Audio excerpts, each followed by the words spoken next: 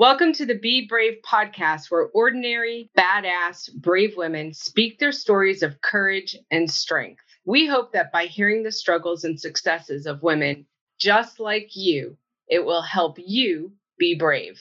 Please note that the Be Brave podcast does cover adult topics that include overcoming adversity in areas of sexual abuse, addiction, depression, and other difficult experiences.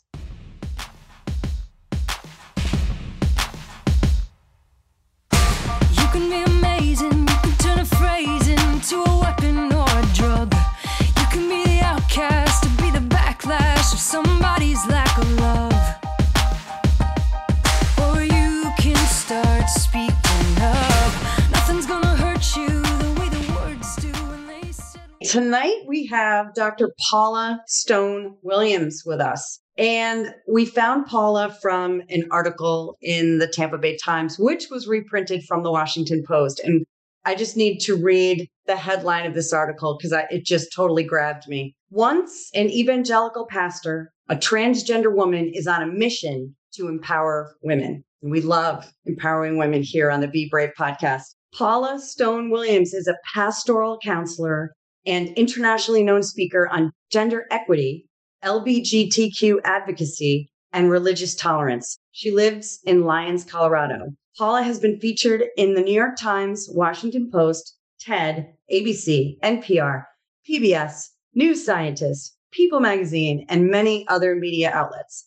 Her TED Talks have had over 9 million views. Paula's memoir, As a Woman, What I Learned About Power, Sex, and the Patriarchy After I Transitioned, was published by Simon Schuster in 2021. Welcome, Paula. It's good to be with you. Welcome, Paula. We're so glad to have you with us. And I'm going to read a quote to you that we read to all of our guests. One day, you will tell your story of how you've overcome what you're going through now, and it will become part of someone else's survival guide. We know that you are a huge survivor, and we are so excited to share your story with our listeners. I wanted to ask you, it says in your book and in your TED Talk, one of your TED Talks, I know you have many of them, that at 3 or 4 years old, you knew that you should have been born a woman. And that sounds like such a heavy burden for a 3 or a 4-year-old to carry with them. And maybe it wasn't a burden for you. Maybe at 3 or 4 years old, you just had wonder and awe and curiosity about it. I know through reading about you, though, that you might have been shamed by your mom for dressing up with your cousins in girl clothes. And I'm just curious, was it a burden for you? Did it become a burden? Or how did you feel when you were a child, knowing that you were born in the wrong body? That's not language I generally use. A different body. Yeah, thank you. And I'm really not sure why I don't generally use that language, but maybe because it's very traditional language. I think every one of us has our own story. In my case, I did know from the time I was probably 4. I know the time frame because I know the house we lived in and I know when we moved out of that house. And I thought it was pretty simple. And I think about it now, it was really white male entitlement. Because, little white boys from the right side of the tracks do pretty much everything they want. And so I just somehow thought I got to choose my gender. It just seemed like something you ought to be able to do. And so it was like, well, okay, that'll happen before kindergarten. And of course, I know what I'll choose when the time comes. And then, of course, kindergarten began and it didn't happen. And I was not one of those children who was devastated at that. It was like, okay, well, I'm not really crazy about that. I didn't mind being a boy. I just knew I wasn't one. And so for me, I just kind of lived my life. It was not for me a real traumatic experience, just the one time that my mother was. But on the whole, it wasn't all that traumatic. We know that a lot of trans children have a very different experience from that. In fact, I have a neighbor here whose daughter said the first phrase she ever spoke and was identified male at birth. But the first phrase she ever spoke was, "Mommy, I a girl." And there are children, in fact, who are that way from the very beginning. They tend to be extremely effeminate. They tend to come out very early. They are adamant with their parents that they are not the gender on their birth certificate. They will not have it any other way. And they tend to transition as soon as they possibly can.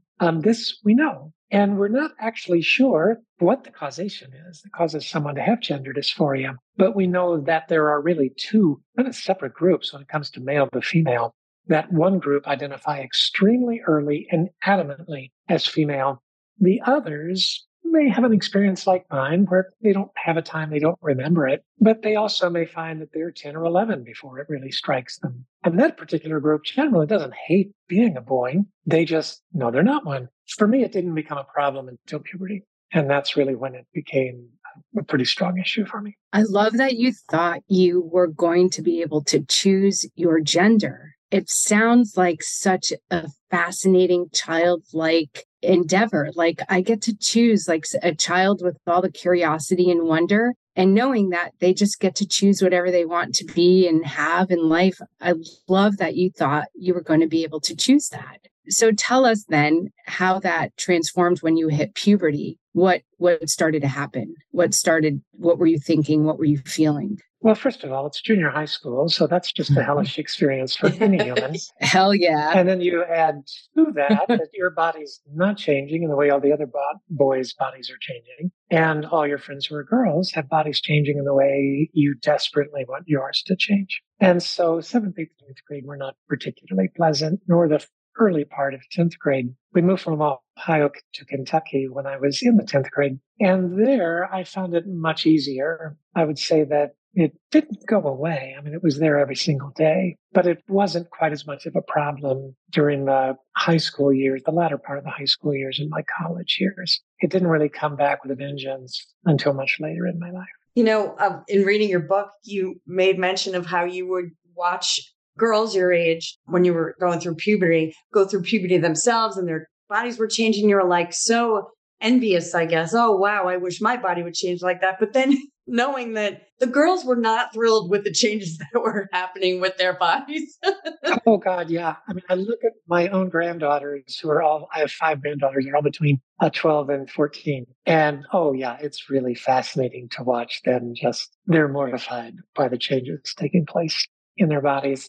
And of course, that's not how I fantasized it as a child. I discovered as an adult that that's very true for the vast majority of girls. Yeah, it's awkward for both sexes when they're going through puberty. I want to go back to what you said about the group of those who are transgender who know, like, you know, at an early age. And it might have been just the pronouns you chose to use. I'm wondering, is it more boys that know and are very adamant, or you just chose to use those pronouns and I wasn't sure? No, it is primarily boys. It is. Okay. That have that experience. We really don't know. No matter what anybody tells you, we do not know what causes gender dysphoria at this point. But it is a pretty fascinating study, and a lot more studies are being done. But we do know that there is this certain class that are identified male at birth and are very adamant and can become extremely, extremely depressed early in life, much earlier than you would normally see with a child, if they are not able to live out the gender they identify as.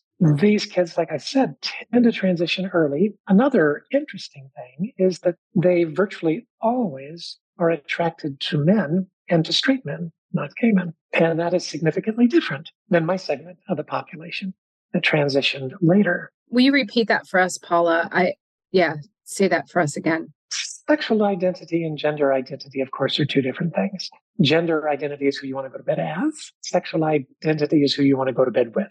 And so what we see with this particular subset of children is that once their sexual identity becomes quite clear to them, they are almost always attracted to straight males. And so you take a look at my segment of the population. Most of us who did not identify quite so adamantly that way as children. In our situation, it was a little bit later that it became intolerable to live in a male body. About 70% of us are attracted to women, to cis women. And so that's significant. We don't know exactly what it means. We don't know if there's different causation between the two groups. We don't even know if it's two different groups. There was one professor at Northwestern who's done some fairly serious study on the subject, but unfortunately got himself in trouble with not just the trans community, but the broader academic community because of how he presented that information. And so his information has been resoundingly rejected, when I think there are a number of us who are just intrigued by it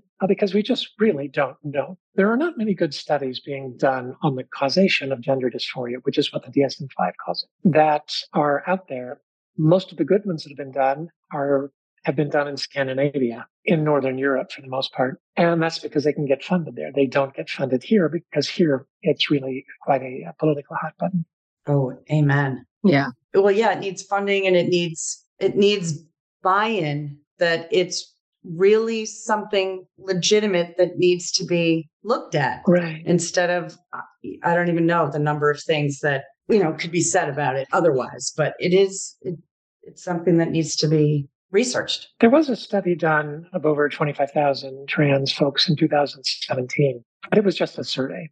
It was not in any way, shape, or form scientific. And it gave us a fair amount of information. It gave us zero information on causation. Interesting. I'm not a clinician. I can't imagine how you would go about that, but yeah. At this point, we have a pretty good idea that it is prenatal. And for quite a while, we thought it was likely prenatal and not genetic.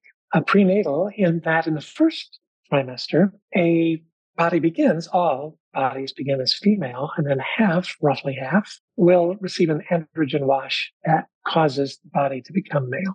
And that happens in the first trimester of pregnancy. But the brain's connection to the body that is created does not actually happen until the third trimester of a pregnancy. And so the assumption is that something happened in the second trimester that causes the brain to not make the appropriate connection with the body that has been created. Interesting. We don't know exactly what it is. We know that there are certain drugs that were used between the 1930s and 1970s that caused the identified male of those mothers to have a 30% higher chance of being transgender. Wow. Which is not nothing. That's a significant number. Sure is.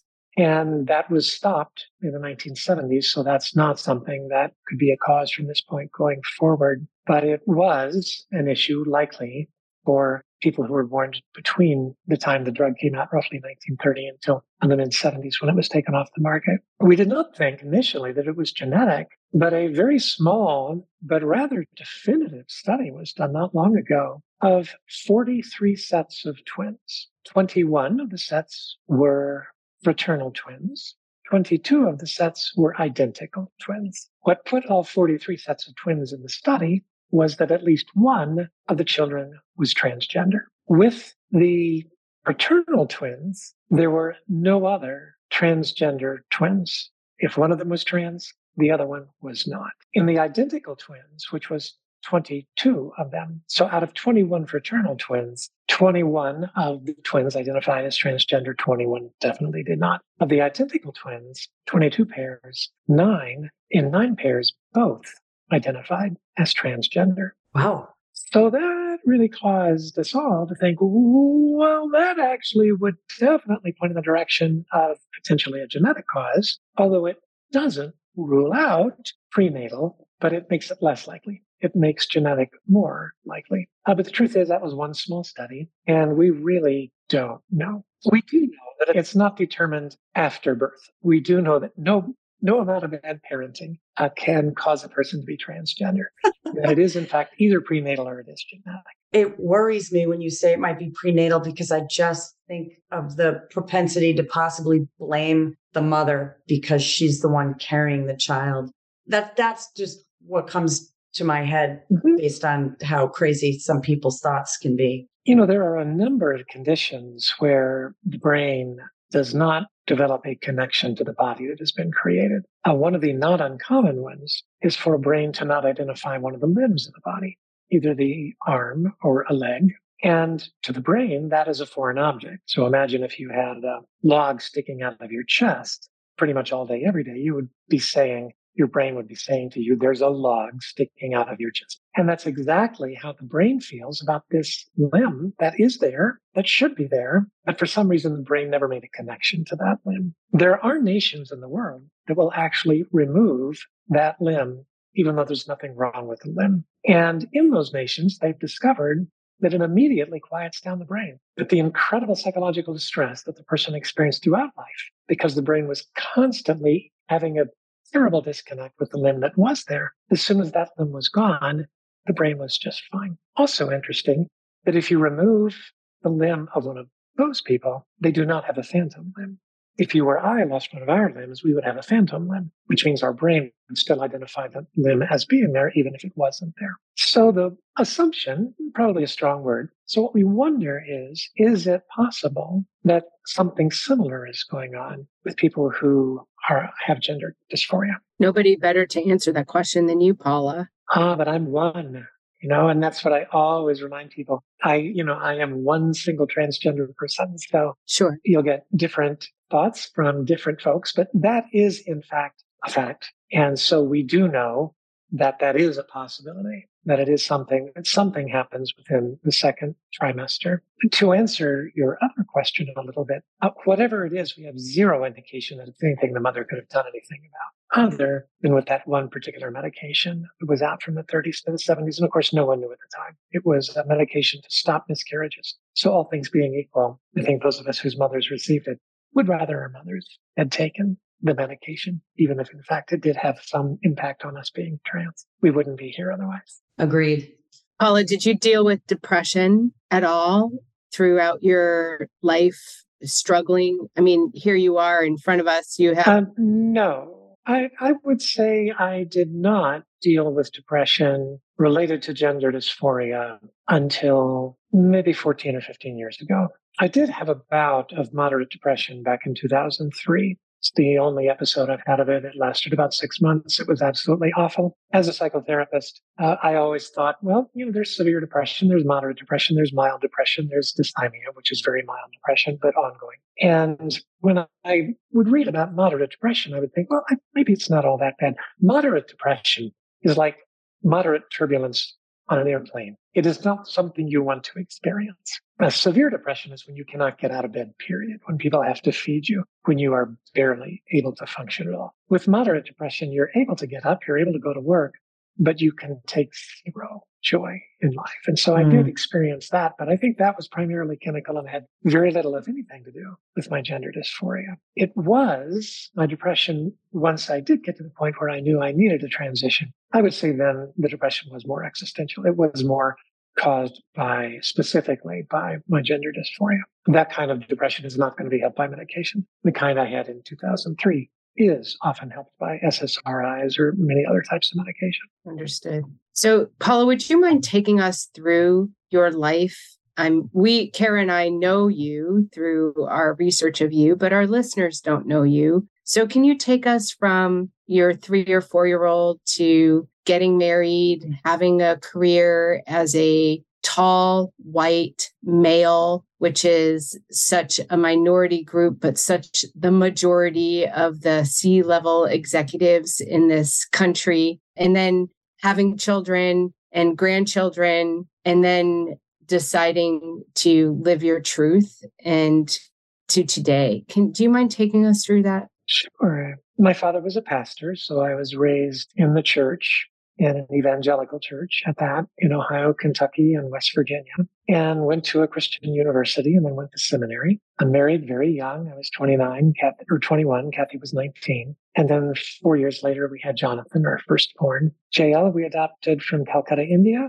3 years after that, that's spelled Jael, JL. And then Jaina came 15 months after that, also biologically ours. After seminary, we moved to upstate New York. From upstate New York, after 6 years there, I moved to Long Island, where we were for over 30 years. And I became the CEO of a very large religious nonprofit. It was very small when I started there, a budget of about $160,000, worked just in Long Island. By the time I left, we had a budget of $4 million, and we worked worldwide. And I left that organization moved in 2006 to Colorado, left the organization in 2013. I've always been a bit of a Renaissance person, so I've always done lots of additional things as well. So for 25 years, I was an adoption caseworker. I also was a host of a national television show that was on TV in 70 markets for 11 years. I also was the editor-at-large of a national magazine that had been published every Sunday since 1866, whether it should have been or not. I also was the president of a company that operated homes for individuals with developmental disabilities. So I've always done a lot of things, and pretty much everything I touched turned to gold. And I think like most well-educated, successful white men, you've worked really hard to get where you are. You have no idea but you started far closer to the finish line than anyone else. That's something you're just clueless about until you no longer have that privilege. And the truth is, I will not live long enough to lose my white male entitlement. I know I brought it with me when I transitioned, but oh my goodness, I've seen it lessened immeasurably since transitioning. But all of those things were my work. I was in a very good marriage, enjoyed raising my children. I very much enjoyed being a father. Those were probably the years when my gender dysphoria went under the back burner. For almost all of that period, I loved being a dad, still do. My kids still call me dad most of the time too, which is a little odd in public, but it is what it is. Then the gender dysphoria just got stronger and stronger and stronger until I knew I really had little option but to transition. So when I did that, I lost all of my jobs. Within 7 days. In all 50 states of the U.S., you cannot be fired for being transgender, but in all 50, you can be fired if you're transgender and you work for a religious corporation. Good to know. So within 7 days, I'd lost all those jobs. I'd been with the large nonprofit for 35 years. I had never had a bad review. We were one of the 2 largest in the nation at what we did. And I was gone from there within 7 days. I lost my pension there, which was worth about $1 million. I had loaned $500,000. How could that even be? And I actually had to threaten a lawsuit to get the $500,000 back. So you got it back? I got about $385,000. Because you earned that. Well, not the pension. I mean, the pension I did not get. They were able to pull it. They couldn't legally pull it. And so they did. Wow. I got $60,000 of it. Actually, I rarely talk about that. I don't even know if that's in the book. I think I got $62,000 of it. But, given that it was worth $1 million, that was really not even enough to comment on. Wow. And then in the 385 that I got back was extremely important because in my first 48 months as Paula, I earned a total of $23,000. So roughly $6,000 a year over the next 4 years. So had I not gotten that money back, I would have been in big trouble. Kathy, my wife at the time, was in school to switch careers from being a school teacher to being a psychotherapist. So she was not bringing in income at the time. So yeah, if we had not gotten that back, we'd have been in big trouble. Once I transitioned, Kathy and I stayed together for about a year, and then we decided to split up after that. We are still legally married for a lot of reasons, primarily financial, but we no longer consider ourselves to be married. And we do still work together. We both are psychotherapists and have our own company that we own. We get along quite well. We're leaving on vacation together tomorrow. We parent our children and our grandchildren together. But like our wonderful marriage therapist said to us on our very last day with him years and years ago, right before I transitioned, he was brilliant. Mike Solomon was his name, perfect name for a wise man. And he retired, and we were his last clients on his last day. And so we're both therapists. So I just asked him, I said, Mike, how many couples are willing to work this hard? And without hesitation, he said 1%. And I said, how many couples got this far in working through their stuff? And again, without hesitation, he said 1%.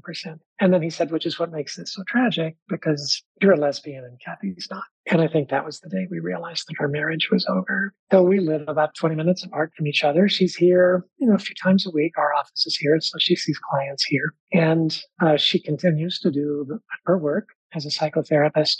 I found myself back in ministry, which actually surprised me a lot. That happened, given how the church treated me. I had known probably 5,000 to 10,000 people by name in my denomination of 7,000 churches. I was one of its national leaders. Wow. And since transitioning, I've had substantive conversations with exactly 6 of those people. I'd say I probably knew 4,000 or 5,000 by name. Oh, Paula. And I've had substantive conversations with 6 of them. Wow. But 5 years ago, we started a new post-evangelical church here in Boulder County, Colorado. I pastor that church. I still work as a psychotherapist, and I also am in town government. I ran for public office here in Boulder County, and so I'm a member of the town board in the little town in which I live. I am also very involved in really a bunch of other things. Again, I've always been a bit of a Renaissance person. At this point, my major income comes from public speaking, which I do worldwide, which is basically based on that very first TED Talk. I also am a coach for TED. I'm a speaker's coach for the largest TEDx in North America, which happens to be located here in Denver. I'm also a speaker's ambassador for TED itself. I've done 4 TED Talks altogether. So those are what put me on the international speaking circuit. So that is at this point my major source of income. That's my story. On your website, Paula, I saw 3 TED Talks. Do you have more than that? The 4th was not recorded. Oh, boo. Purposefully. Okay. Well, I just want to tell our listeners that if they could go to your website, and is it paulastonewilliams.com?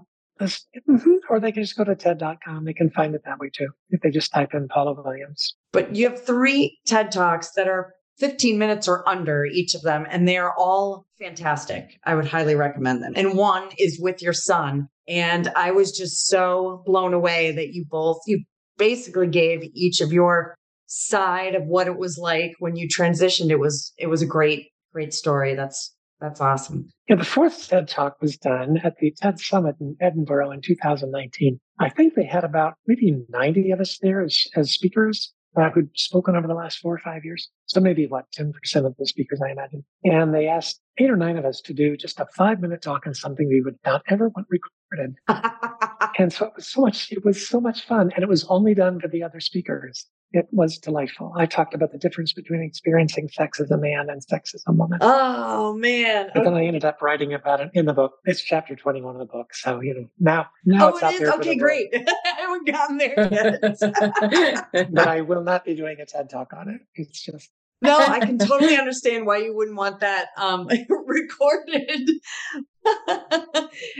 It's so funny. And it's something I wouldn't ask you on the podcast because I think that'd be too personal, but I'm looking forward to reading it. When I think about it, I don't think any of the interviewers, the only exception, which would be understandable, was People Magazine wanted to know about that. And I happened to have been in a relationship at the time, and they also wanted to know who that was, and it was not a public relationship. So yeah, I had to be really adamant with them. But everybody else, all the network TV, all the major newspapers, all the NPR shows, they all were very respectful about that. And none of them went there.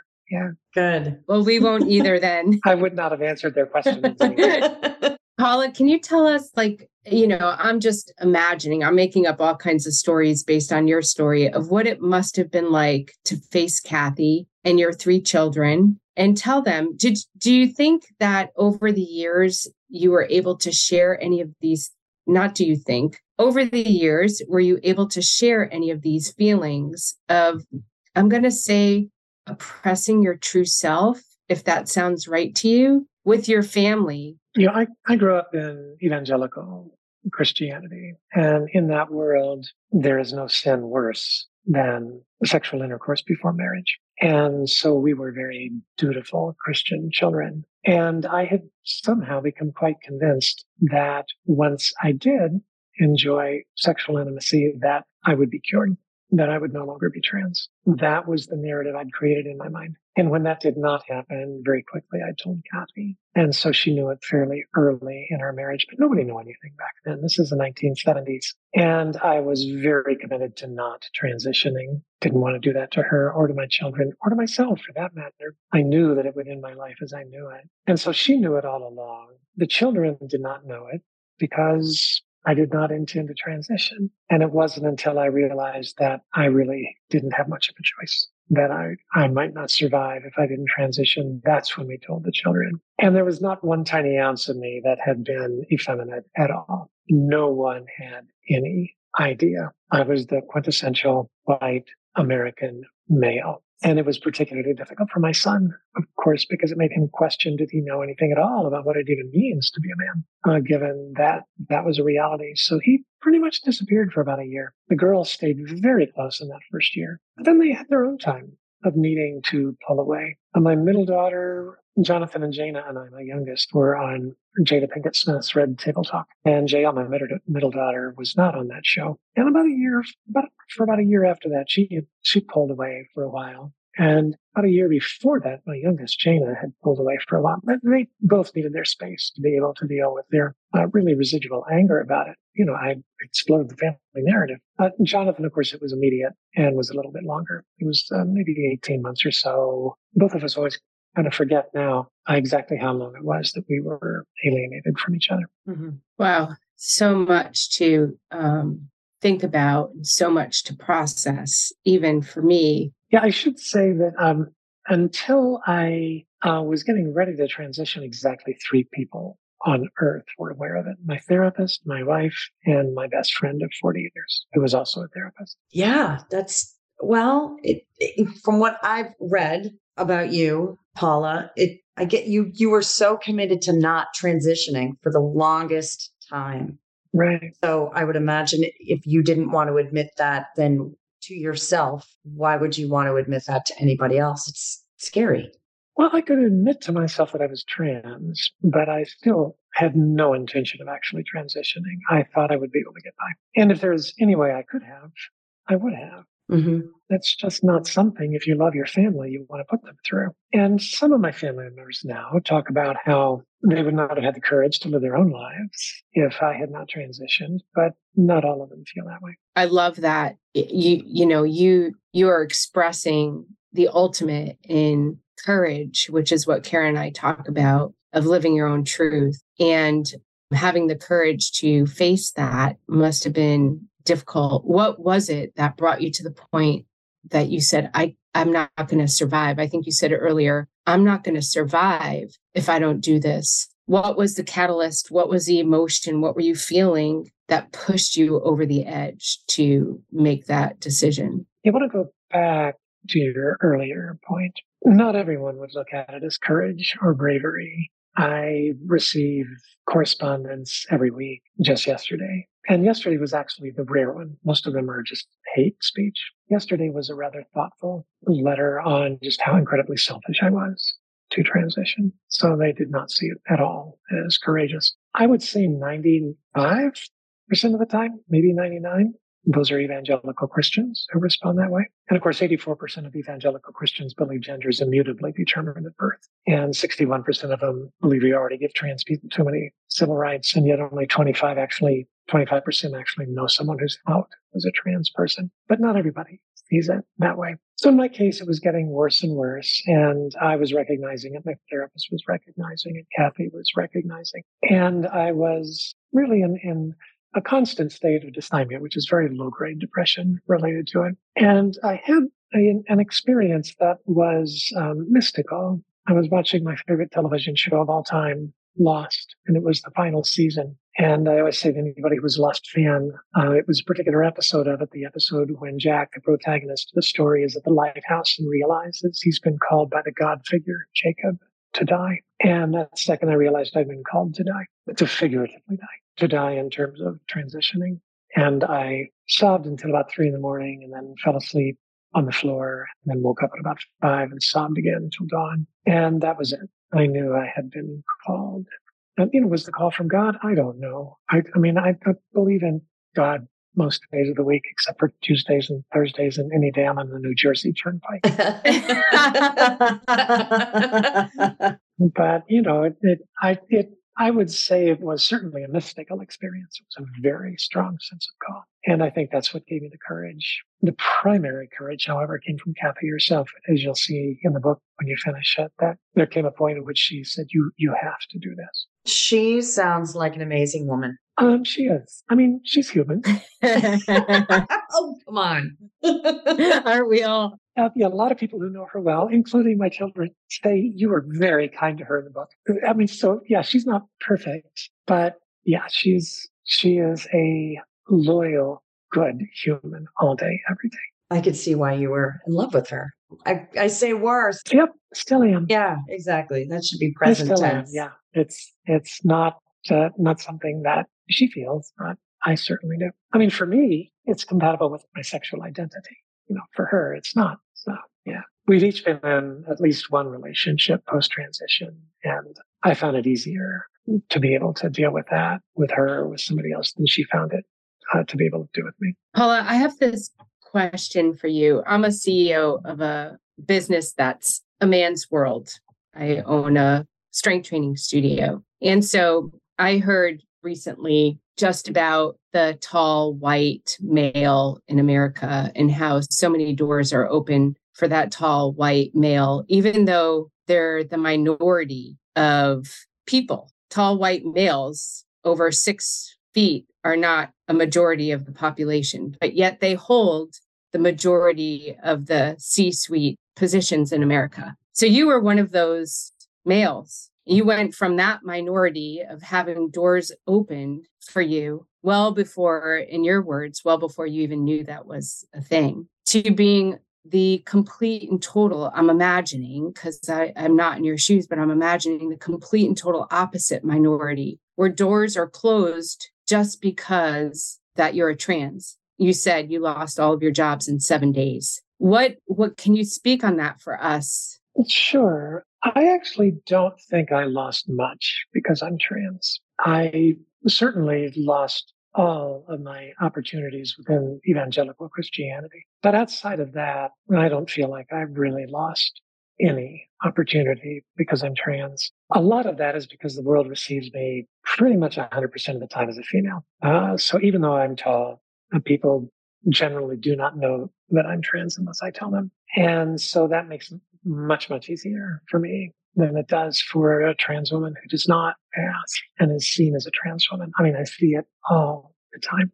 Their lives are much more difficult than mine. So I am extremely fortunate that way. So my experience is probably a little bit closer to a cis female experience, though I always say when I'm speaking to any group that I know I come from the borderlands between genders. I come from the liminal space between genders. I always say what I've already said here, that I will not live long enough to lose my white male privilege. But that said, I have an experience in the work world that is extremely similar, insofar as I can ascertain, to most well-educated white cis females in the Western world. My experience is very similar to theirs, and it is maddening. All day, every week, there's a new opportunity to be really, really pissed with somebody. You had stated that you lost confidence in this transition. So I thought that maybe that was a piece of it, but I'd love to hear just one maddening example. Sure. I was just talking with my speakers agency the other day, and we're talking about the offerings that I'll give to corporations, companies, conferences for 2023. And one of the new talks I'm going to be giving is on resilience. And one of the whole areas that I'm going to be speaking on, I've not spoken on much to this point, and that is that women do not get a free pass. In my life as a female, I have had people point out what I, as a therapist, call our abiding shadows. Everybody has strengths, and then generally our weaknesses are our strengths taken to an extreme. So they are our shadow side. And we all tend to have some personality traits that stay with us throughout life, no matter how hard we work on them. But the only thing we can hope to do is to recognize them, to identify them as soon as they make their way out of the basement and put them back down there and lock the door yet again. In my case, I make my money primarily by speaking. Speaking is something that's always come natural to me. I was a television host for 11 years. I was in radio for 7 years. I do interviews all the time. I'm maybe doing some work, several podcasts for NPR this year. Speaking has been very good to me. And so, as you can expect, my abiding shadows tend to always be along the line of needing to speak to myself, Paula, it's all right to have an unexpressed thought. Because I seem to not be aware of that. I'm pretty good in interviews in staying out of trouble, like 99% of the time. But it's in conversation, one-on-one conversations, that it's like, oh, did I just say that out loud? And oh, was that wise? No, it was not. But here's the thing. When I was living as a man, I had that same tendency. Nobody ever brought it up. I was going to ask you about that. Made all kinds of accommodation for it. It was just, oh, Paul's that way. Now I don't get an inch. And you know who is the worst about it? Women. Women are far, far more critical of other women than they are men. Yeah. One of the statements you made. Men don't seem to care all that much. No. One of the statements that I wrote down that you either made in your book or the article, because I reread the article today. Women don't empower each other. You're right. No, there's an interesting thing in that article that you read. K.K. Otteson writes for the Washington Post, and she's also a photographer. And so I was with her in D.C. And the first day we did the interview, and the second day I came back for the photography. And I said that on the first day. I said women don't empower one another. And that to me has been just devastating and disappointing because there's nothing I enjoy more than empowering others. If you know the Enneagram, I'm an Enneagram 2. I mean, there's just nothing that brings me greater joy than seeing others succeed. That's why I love coaching for TED, because you take brilliant scientists who are awful speakers and you give them jazz hands. You make them great in front of a crowd, and I love every second of it. She said, "Oh, that's not my experience. My experience is that women do empower one another." And so the next day, as soon as I got there, she said, "Oh, I think I need to apologize to you." I said, "Why?" And she said, "Well, I was talking to Madeline Albright last night, as one does, I guess." She said, "I was telling her what you were saying." And she said, "Oh my goodness, yes. Don't you remember how I used to say all the time, there's a special place in hell that is reserved for women who do not empower one another?" And she's like, "Oh yeah, I've heard you say that." And so she said, "So my apologies to you for that." She said, "But in my industry, in journalism, it's not true. I think the experience of most women in journalism is that it is a little bit more of a level playing field." Wow, that's fantastic. I know, but there are plenty of other areas where that is in fact not the case. I'm working with a potential TED speaker right now who is a mining engineer, not an area. I do a lot of work with finance corporations, international banking, particularly wealth management. That is a very male-driven and very misogynistic world. And it is fascinating to see. I was meeting with a group of leaders from a very large bank that has a large presence in the Western US and also in South America. And I was talking to their wealth managers, and one of them asked me a question and said, I don't know what we're doing wrong because, men tend to die first. And after they die, their wives drop us. And I'm like, dudes, it's because you never dealt with her. Mm-hmm. You did what most South American men do and assumed the husband was making all the decisions. So when he's no longer around, why would she stay with you? Yeah. And one of their senior VPs said, "I have been trying to tell those guys that for decades." So yeah, some industries are worse than others. Did they listen to you? Did they accept that? No, but I was well paid. So,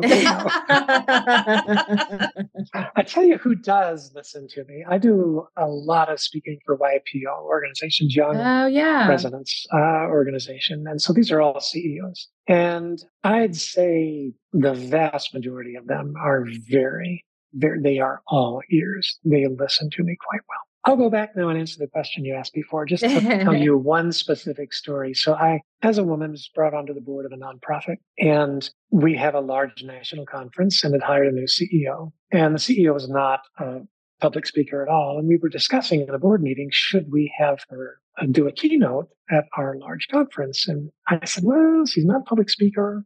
Not really sure if that's a great idea. It might be better if we just interview her, in which case I'd be happy to interview her to do the interviewing. I said, but, if you want her to speak, I'll be happy to coach her. At which point, a powerful white male in the room said, well, if we're going to do that, why don't we hire a real coach? Ooh.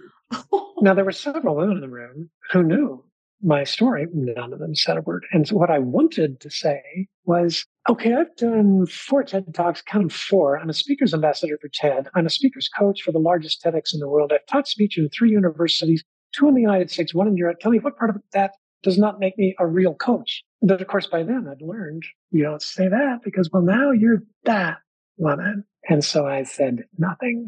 And it was an LGBTQ plus organization. So it was, in fact, a gay, white, powerful men who are, in fact, in my experience, I can only speak for myself. There are no statistics on this that I'm aware of. One of the worst groups in terms of really being misogynistic. Wow. And again, I could get in trouble for that. That's only been my own experience. I do not know that is verified. I get that. I understand that. I'm just fascinated. I think I've never really thought about being a transgender woman, having the experience until I read your article, having the experience of being a male and then going to a female and having just like the experience of the social experience of it or whatever you want to call it, but just having privilege or being, like you said, being able to say whatever you want. And people are like, oh, that's just the way he is.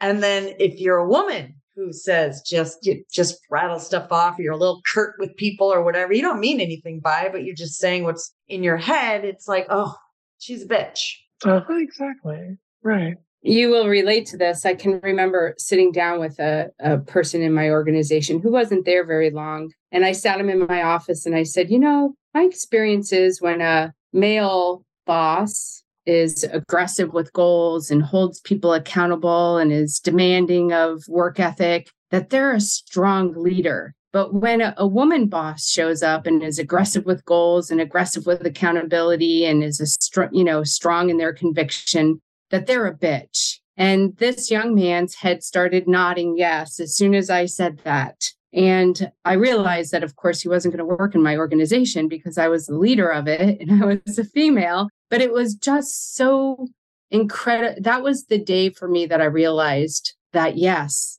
as a female CEO who has a strong, aggressive, assertive personality, I am a bitch. Yeah, the myth is that men are far less emotional at work than women. The truth is that men are far more emotional at work than women. And that is because their primary emotion they're expressing is anger. Yeah. And it's acceptable from a man. It's not acceptable from a woman. And that's the reality. How do you see yourself as a leader now, Paula? Do you see yourself different? I mean, obviously, you've said that you've had to change your ways to lead in a different fashion, to maybe not speak all the time and hold some of your words in. It's a good question. I don't know that I've been asked that, at least not recently. I have a very close friend who has been in very powerful positions. She was, I think, what you would call the Undersecretary of Health in New Zealand. She was in charge of all women's health in British Columbia. She's held similar positions in Australia. She's about my age. And I've gone through a lot of real struggles and trials in leadership over the last really 18 months particularly. And she's like, oh, my dear, you might be my age, but when it comes to learning how to navigate the world of women, you're 13. You really do not know how to navigate what you watch your granddaughters do all the time, which is to make all kinds of mistakes as they figure out how to find their own voice and their own footing in the world. And I miss that. And I do not feel actually that I am as good a leader as I was as a man. I would hope that I become a better leader than I was as a man. And I would not have answered that question this way 2 years ago. I'm not even sure I would have answered the question this way when my book first came out. But the last year and a half have shown me that a lot of those, again, what I would call abiding shadows that did not negatively affect my leadership as a man do as a woman. Can you tell us about those, Paula? Probably a little too raw at this point to talk about that. Yeah. Mm-hmm. Yeah. Sorry. No, thank you for that vulnerability. Yeah. Thank you for that. Paula, you mentioned, or I read in one of the articles or somewhere when I was researching you, that you felt like parents raise their daughters to be perfect. And rather than raising them to be perfect, raising them to be persistent would be a better route to take. Can you speak on that from your perspective? Yeah, we teach our sons to be confident and we teach our daughters to be perfect. And we think we're doing them a favor because, life's going to be harder for you. And boys mature later. And so it's important to be teaching our sons to be confident. So, it's understandable. And it actually works through the education system. All the way through the end of college, it works. And so you end up with a lot of females as valedictorian in their class, both high school and college, because they've been taught to be perfect. But then you get out into your first corporate job and a position opens up in the company and it has, let's say, 5 requirements. And you're a woman and you see the posting and you think to yourself, oh, I don't have all 5. I've only got 4. I'm not perfect. I cannot apply for that position. And guys, because we've taught them to be confident, the guy looks at that posting. He's got 2 of the 5 requirements and he thinks, I got this. He applies for the job and gets the job, even though he's exactly half as qualified as the woman who did not. I mean, it happens all the time. You're talking about me right here.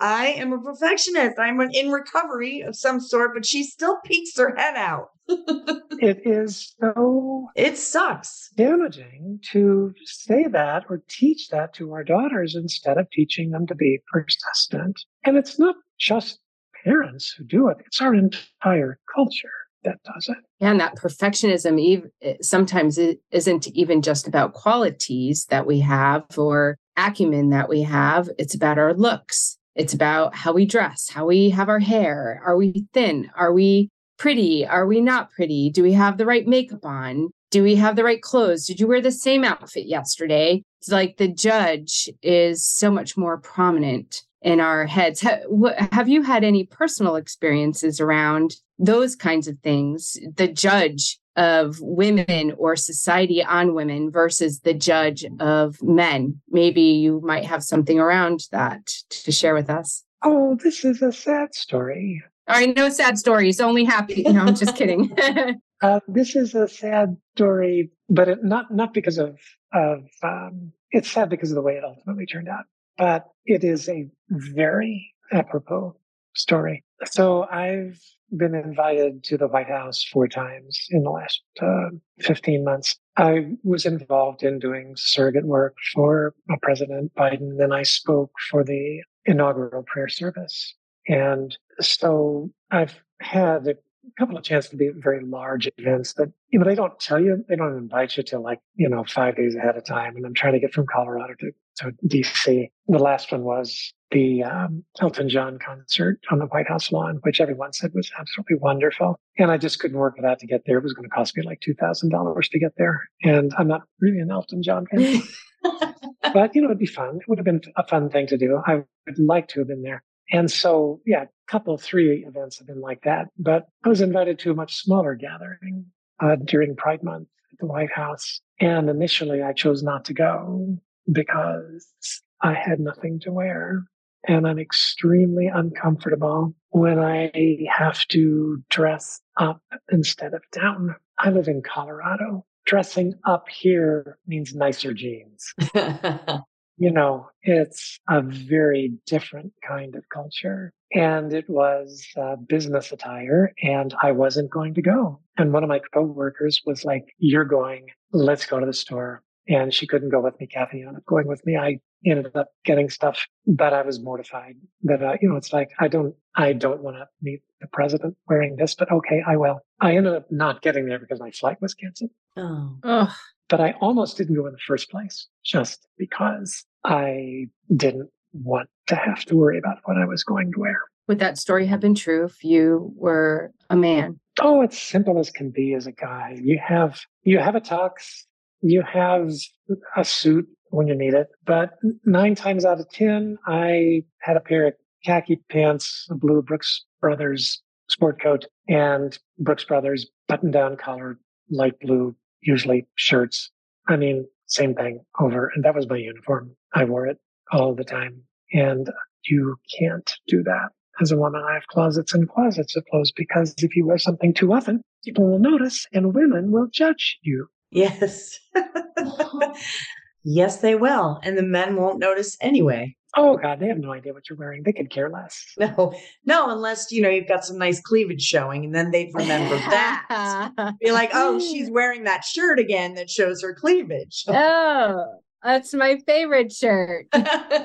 We have a sizable online audience at our church. And one of the men watching reached out to one of my co-pastors and after the service one week and said, I need to, Paula had cleavage like in the service. And, my co-pastor was like, well, so do I. And so does Christy, the other co-pastor. And so why would Paula not be able to do that? In that case, she was convinced, and I think she's right, that it bothered him that he was attracted to that. If you're a trans woman and a straight man is attracted to you, it is a dangerous spot to be in. Wow. Interesting. Speaking of your church, you talked about it briefly when you were telling us, what you've done and where you've been. And I think you said post-evangelical church. Mm-hmm. Yeah. Does that mean if once people are like, you know what, I think I need to move on from the conservative constraints of evangelical church, this one is a more progressive church? Yes. You would have a lot of churches in the United States. Actually, over 50% of Christians, not churches, but Christians in the United States are LGBTQ plus affirming. Most people don't realize that. But the churches that are LGBTQ plus affirming are primarily mainline Protestant churches like the Presbyterian Church of the USA, the Episcopal Church of the USA in most parts of the country, the American Baptist Church, not the Southern Baptist Church, the United Church of Christ, the United Methodist Church, at least 50% of the United Methodist Church, the Evangelical Lutheran Church in America, which is not evangelical. Those are all open and affirming denominations where the vast majority of churches are very small and dying and old. So if you go to one of those churches, pretty much everybody will be over 70, 75 years of age. Evangelical churches tend to skew much, much younger. And one of the things that makes Americans like evangelical churches is they are not a part of a denomination. They are all independent churches. And they also have a very contemporary program. So to put it very crassly, and I actually don't think this is a pejorative term, but their church services are a great show. It's 58 minutes, 62 minutes of great speaking, great music, great children's programming. It is excellent. So if you have, in fact, that type of programming and you have that polity, that church governance where your church is independent, that's usually an evangelical church. And those churches tend to be healthier. They tend to grow faster if you want to see growth as a sign of health. But let's say you're in one of those churches and you cannot abide by what they're teaching theologically, which would be increasingly true for more and more Americans. Where do you go? Well, that's where you would seek out a post-evangelical church because they have the same church governance, the same polity. They're independent. They're not beholden to a denomination that tells them what they can and cannot do. They also have great speaking and contemporary music, which people just love, but their theology is much more liberal. Theology is pretty much the same as you would find in those other denominations I mentioned. Therefore, they are all LGBTQ plus affirming. The vast majority of them would not teach what's known as the substitutionary atonement. They would not teach that blood sacrifice was necessary for sins to be forgiven. Blood sacrifice? Most evangelical churches do teach the substitutionary atonement, that God had no choice but to punish us because we were not perfect, and that the only way that we don't get punished is that Jesus accepted the punishment for us. So Jesus was the blood sacrifice. Okay, got it. I thought you meant there would have to be a current sacrifice. No. Okay, got it. Thank goodness. If you take a look at the history of mankind, 2,000 years before Christ and maybe 5,000 years before Christ, it was common to have human sacrifice in religion. And then from that point on until about the time of Christ, you had animal sacrifice, which of course would have been the Jewish religion at that point in time as well. But then once you get into the time after Christ, you find that even animal sacrifices was no longer seen as acceptable. But much of the Christian world outside of the Franciscans and a few more liberal Protestant groups, much of the Christian world still teaches that Jesus had to die for our sins. Otherwise, we wouldn't get to heaven. Little theology lesson for you there. Yeah, that's what I grew up with. Thank you for that. Yeah, and our churches do not teach that. Oh, that's really interesting. We would teach that God loves you just as you are. No changes demanded. No sacrifice necessary. That I was looking for that as a Catholic, as a young girl in a Catholic church. I was wondering where that was. I knew it had to be out there somewhere. Yeah, and then people say, well, then why did Jesus come? Jesus came to show solidarity with the sinner suffering. That's why Jesus came. Jesus came to show us that when the day is done, love wins. That's why Jesus came, not because he had to be sacrificed so God wouldn't send us to hell. I like it. Paula, I want to ask you, so, Kara and I are looking at a beautiful woman who is full of life and full of good and full of compassion and empathy and all of the things that we want to encourage and empower women to be. And you were married for how long? Well, we consider ourselves to have been married for 40 years. So we actually celebrated our 50th wedding anniversary just 2 weeks ago. But the last 10 years, we don't consider ourselves to be married. So you told me you got married at 21? 21 and 19. Mm-hmm. My oldest child is 46, and then the next one is 43, and the youngest is 42. That's great. And you have 5 grandchildren. 5 granddaughters, all between 12 and 15. Well, one will be 15 in another couple of weeks. And you transitioned how many years ago? Actually, 9. Okay. I loved this when I listened to the TED Talk with your son. I loved what your granddaughters called you, what they call you. Can you share that with our listeners? Sure. Yeah. It's BRAM, Paula, Graham Paula. Graham Paula. I love that. And they came up with that on their own. On their own. Jonathan, my son's oldest daughter, Asha, came up with it. And I loved it because, Kathy's a grandma. It just wasn't right to call me grandma. So yeah, Grandma Paula. And so it seems like from the outside looking in that although it was, difficult or trying or unusual or whatever word, if there is a word to put on the transition, that everybody's kind of okay. Everyone's living life and everybody's. Yeah. Thank you for using that language. Everybody's okay. Everybody's not great. Everybody's okay. Everybody's good. But I think all of us would prefer that this had not been a necessary part of our lives. I have a brother who's gay, and he often says that, it's not what I would have chosen for myself, right? It's not the life I would have chosen for myself because it's hard. Right. It's hard. Yep, exactly. But it's the life that you need to live to be true to yourself. Well, and right. I believe the call toward authenticity is sacred and holy and for the greater good. I mean, that's language I use all the time. It's in the dedication page in my book. I say to all who believe the call toward authenticity is sacred and holy and for the greater good. I didn't say it was easy. Right. I mean, Karen and I so believe in that with you. We believe in that with you. Yeah. What if you could go back to your 4-year-old self, what would you tell her? I'd say it's going to be okay. Just trust the flow. Trust the flow. It will be okay. I have a hard time saying that to myself even now. I have a hard time trusting the flow. I like to engineer results. You know what? I'm with you. So I'd like to control stuff too. And it's a farce. Really, yeah. It is. It really is. I mean, there's so little you really have the capacity to control. I love Rilke's poem, The Man Watching. If only we would let ourselves be dominated as things are by some immense storm, then we could become strong too and not need names. When we win, it's with small things, and the triumph itself makes us small. What is extraordinary and eternal does not want to be bent by us. I mean, the angel who appeared before the wrestler of the Old Testament, when the wrestler's sinews grew long like metal strings, he felt them under his fingers like chords of deep music. Whoever was beaten by that angel, my favorite part of the poem, whoever was beaten by that angel, though often the angel, God, simply declined the fight. Whoever was beaten by that angel, though often the angel simply declined the fight. But whoever was beaten by that angel went away proud and strengthened and great from that harsh hand that kneaded him as if to change his shape. Winning does not tempt that person. This is how they grow, by being defeated decisively by greater beings. Oh, I like that. That's Rilke's poem, The Man Watching. Wow. I left out the whole first section of it.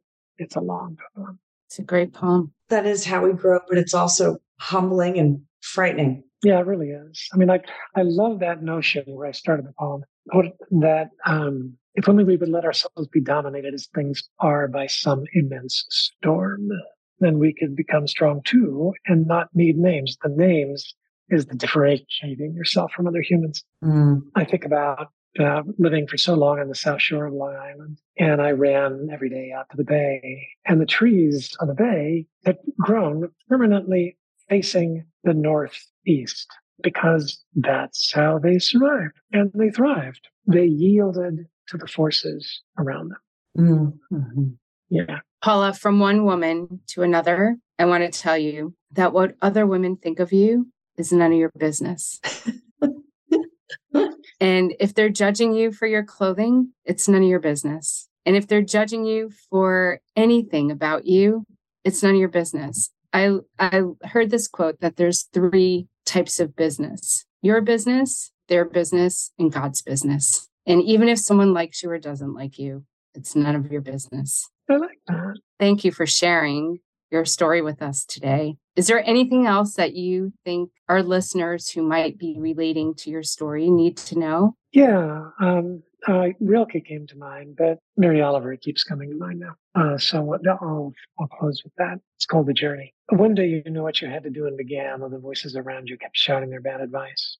One day you knew what you had to do and began, though the voices around you kept shouting their bad advice that the whole house began to tremble, and you felt the old tug at your ankles. Mend my life, each voice cried. Mend my life. But you didn't stop. You knew what you had to do.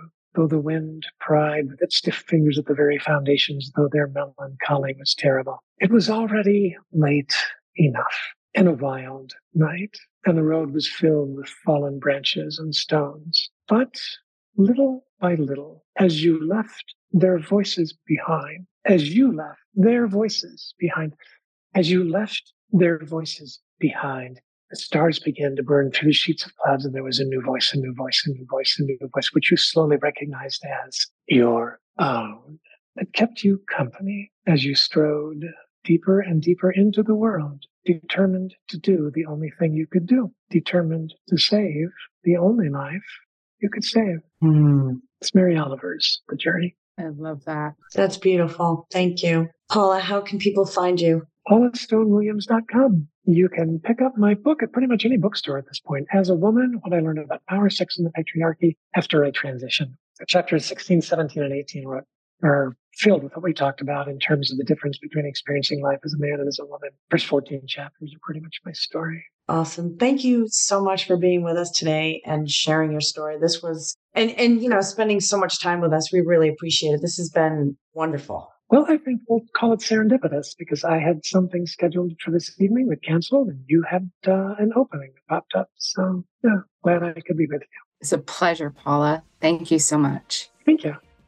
We hope this podcast has inspired and empowered you to overcome what might be holding you back from living your best life. If you love this podcast, please share it with a woman you know who needs a little empowerment. Now go out in the world and be bold, be brave, be you. Perfectly imperfect you. With love, Kara and Patty. But I wonder what would happen if you say what you want to say and let the words fall out. Honestly, I want to see you be brave. Just want to see you. I just want to see you. Just want to see you. I want to see you be brave. Should we start this? Yeah, we should just start this. Mixed and edited by Desmond McNeese for We Mixed It, LLC. Go to whatsoundsawesome.com. All right, strike it, Des. Strike it from the record.